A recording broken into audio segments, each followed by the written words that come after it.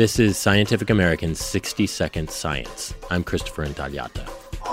Twitter has more than 300 million monthly active users, but researchers have estimated that between about 30 million and 50 million of those are Twitter bots, automated accounts that do the bidding of their code-writing creators. There could be news bots, and there could be spam bots. Zafar Gilani, a PhD student at the University of Cambridge in the UK. Or there could be bots which are doing political infiltration, which is obviously bad, or social infiltration, which could be bad. Not all bots are bad, though. Some are just geeky, like a bot that describes imaginary exoplanets, or another that tweets only prime numbers. It really depends on who the bot master is and what are the intentions, what are the motivations. Gilani and his colleagues built an algorithm to single out bots from human accounts using factors like tweet frequency or content and how much users interacted with other users.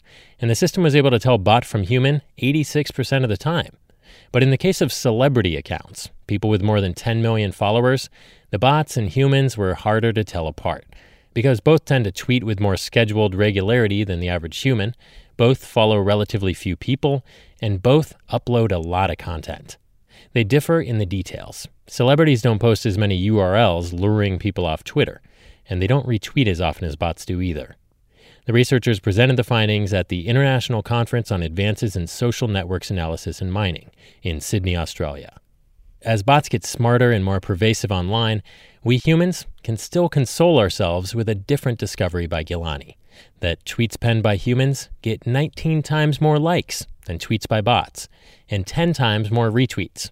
So, at least in Twitter popularity, humans still beat the bots. For now. Thanks for listening. For Scientific American's 60-Second Science, I'm Christopher Intagliata.